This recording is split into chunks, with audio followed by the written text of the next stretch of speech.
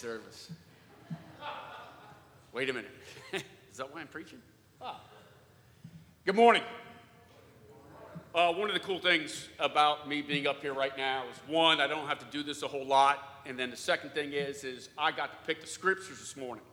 And so as I was going to say, what scriptures am I going to pick? And I sat down, and there's just always a recurring theme with me in my ministry.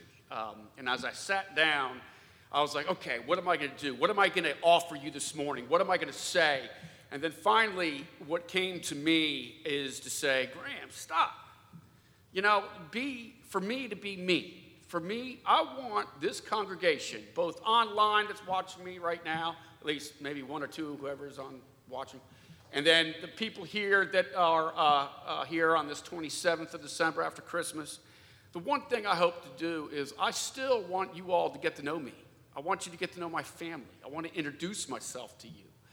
And so as I was coming up with some scriptures, I'm just going to come up with some scriptures that continue my story as to why I'm dressed like a choir boy and why I am in what's called ministry.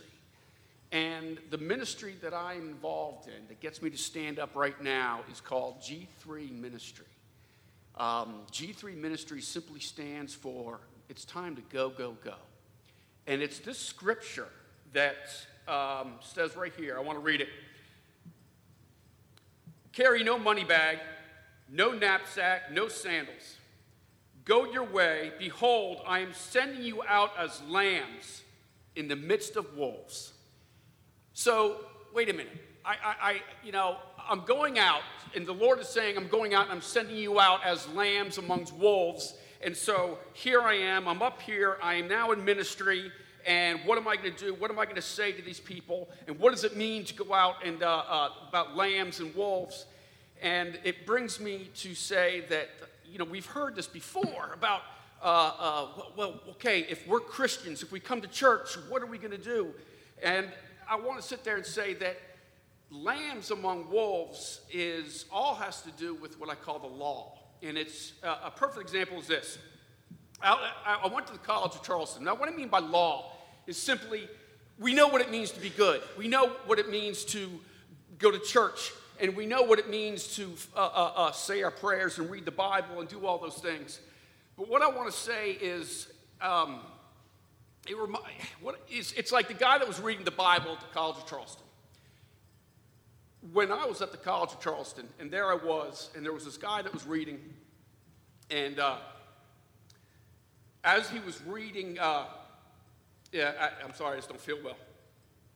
Here we go. The guy that was reading at the College of Charleston, Bob, I'm not feeling well. Hold on a second. Whew. Okay, here we go. But the guy that was reading at the College of Charleston, I know you're all looking at me funny. The guy that was reading at the College of Charleston, let's start this over. He was simply, Bob, I just don't feel well right now. Hold on a second. Wait a minute, I'm okay. Hold on a second. The guy that was at the College of Charleston brought me back to this. And as I was watching him, this guy was preaching. And as he was preaching, what he was doing was he was holding his Bible. And he was out there. And he was among all the people that were, all the students, and all the students were around. And all of a sudden, as he was out there preaching, and he was reading the Bible, and everybody that was there at the college was expecting to hear the law. They were expecting this guy to sit there and say, hey, I'm reading, and if you do these things, you're going to go to hell. If you do these things, you're not going to be good. If you do these things, you're not going to do right. And if you do these things, it's what you're supposed to do, and it's what we're supposed to do to be Christians, and this is how we live. So stop doing what you're doing. Stop your drinking. Stop your partying, and all this stuff. And so what he's doing is he's offering the law to these college students. And all of these college students are right there. And so all of a sudden, what he means to be good, what he means to do well, all of a sudden, he's up there and he's offering what he thinks is being good, what he thinks it means to be a Christian, and he's up there right there and he's giving everything the law because that's what he thinks he's supposed to do. And I don't understand where this comes and what's the problem and where the miscommunication is within Christianity. But then all of a sudden, what happens, he's up there and he's giving these people directions. He's telling them, he means well, stop partying. You all need to stop these things. You all need to stop doing. And it's all of a sudden what happens is what started with one person that was there, and then another person, and then another person. Next thing you know, there's a crowd, a huge crowd of like a couple hundred people. I mean, I'm not lying. Right there at the College of Charleston, right in front of my fraternity house. And here's this guy reading the Bible, and all of a sudden everything's going crazy. And then all of a sudden he's out there, and this guy's from church. He means to do well. And he's reading out of Leviticus. And he's out there saying, you know, the Lord, to be good, you don't do this. And the Lord will condemn you if you do this. We don't live like this way. And so all of a sudden, what started out as 1, and then 20, and then 50. Next thing you know, you've got like 100 people that are out there, and they're yelling. They're harassing this guy. He's reading the Bible. And then all of a sudden, this guy that's reading, there was a couple hundred people out in front of him. And then I remember one guy went out, and he went to the local grocery store, and he got a 12-pack of beer. And as he got this 12-pack of beer, he was drinking it and opening up the bottles, and he was showering himself with it. And then they started throwing things at this guy that was reading the Bible. And they're throwing stuff, and they're harassing him, and all these things. That's what it means to go out into the world among wolves. And that is the law. The law is good. The law is righteous. Don't get me wrong. But what happens is something happens. Something's wrong with what is infected churches and preaching, because the world expects the law. And when you give the law, then all of a sudden what happens, those are the wolves. When you offer the law to people, you give them something. All that has the power to do is to condemn, judge, and convict. And then it has the power to kill love. And then when it kills love, there's no way that the gospel of Jesus Christ, which is love and mercy, is going to be able to get through. So that's what happens when you give the law. That whole reaction, I'm talking a couple hundred people, everybody, was there.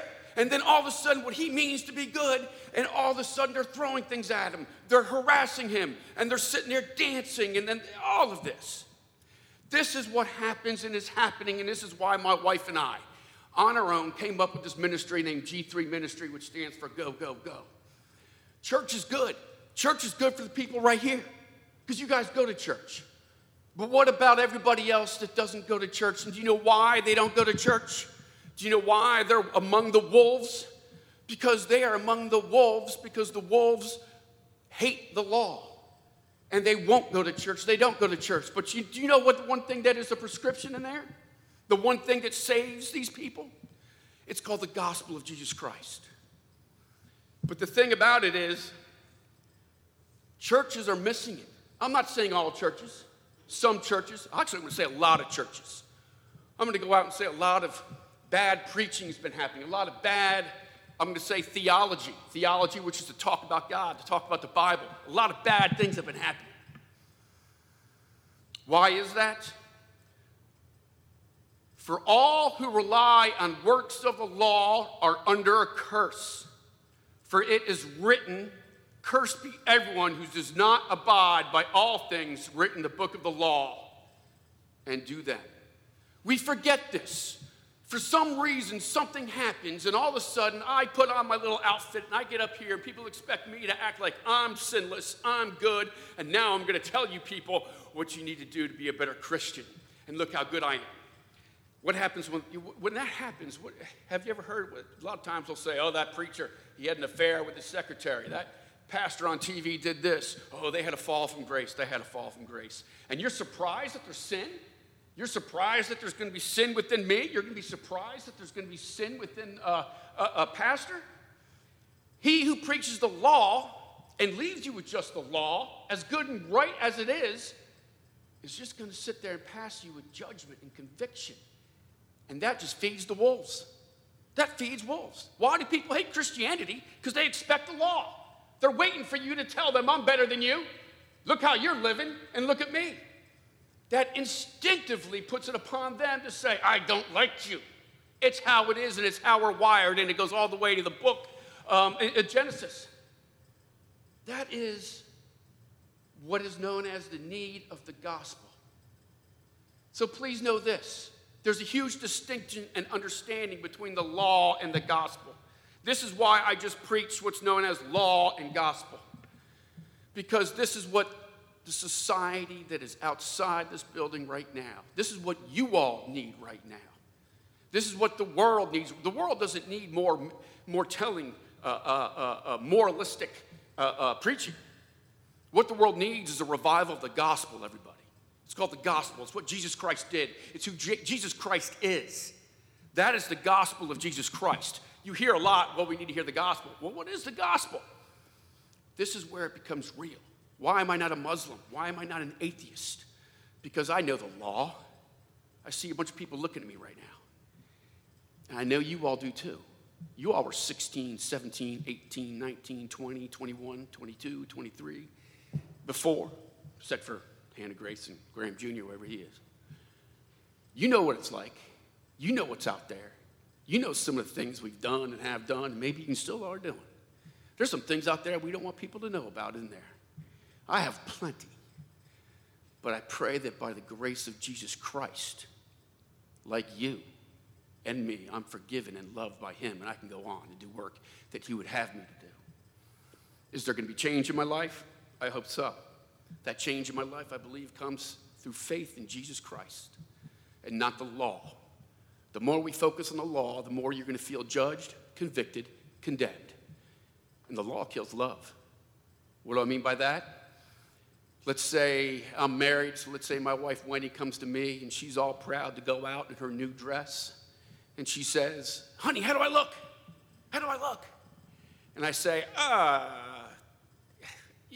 shouldn't you wear the other dress? How does that make her feel? I just put the law upon her of saying, no, you don't look good. You should have done something else. How does that make her feel? Not good. It kills love. That's a power of the law. Please don't misunderstand me. God's law is perfect and it is right. It's okay to do well. It's okay to read the Bible and eat your broccoli. Absolutely. But what I'm saying is we don't do it all the time. What I'm saying is there's a whole society out there that doesn't do it at all. And it's Jesus Christ that is needed out in this world. It's Jesus Christ and his blood that was shed on the cross that is needed. And this brings me to another story of the College of Charleston. I remember that when I was there, for whatever reason, like I said, I want you to continue to get to know me. I always had a relationship with Jesus Christ. I always had I'll just say that, a relationship. I had a lot of fun at the college. I partied among the partiers, and I did what everybody else was doing. I lived in a fraternity house. I was just having a blast. But I always had this relationship with Jesus. And so I'd get up in the morning, I'd go to church.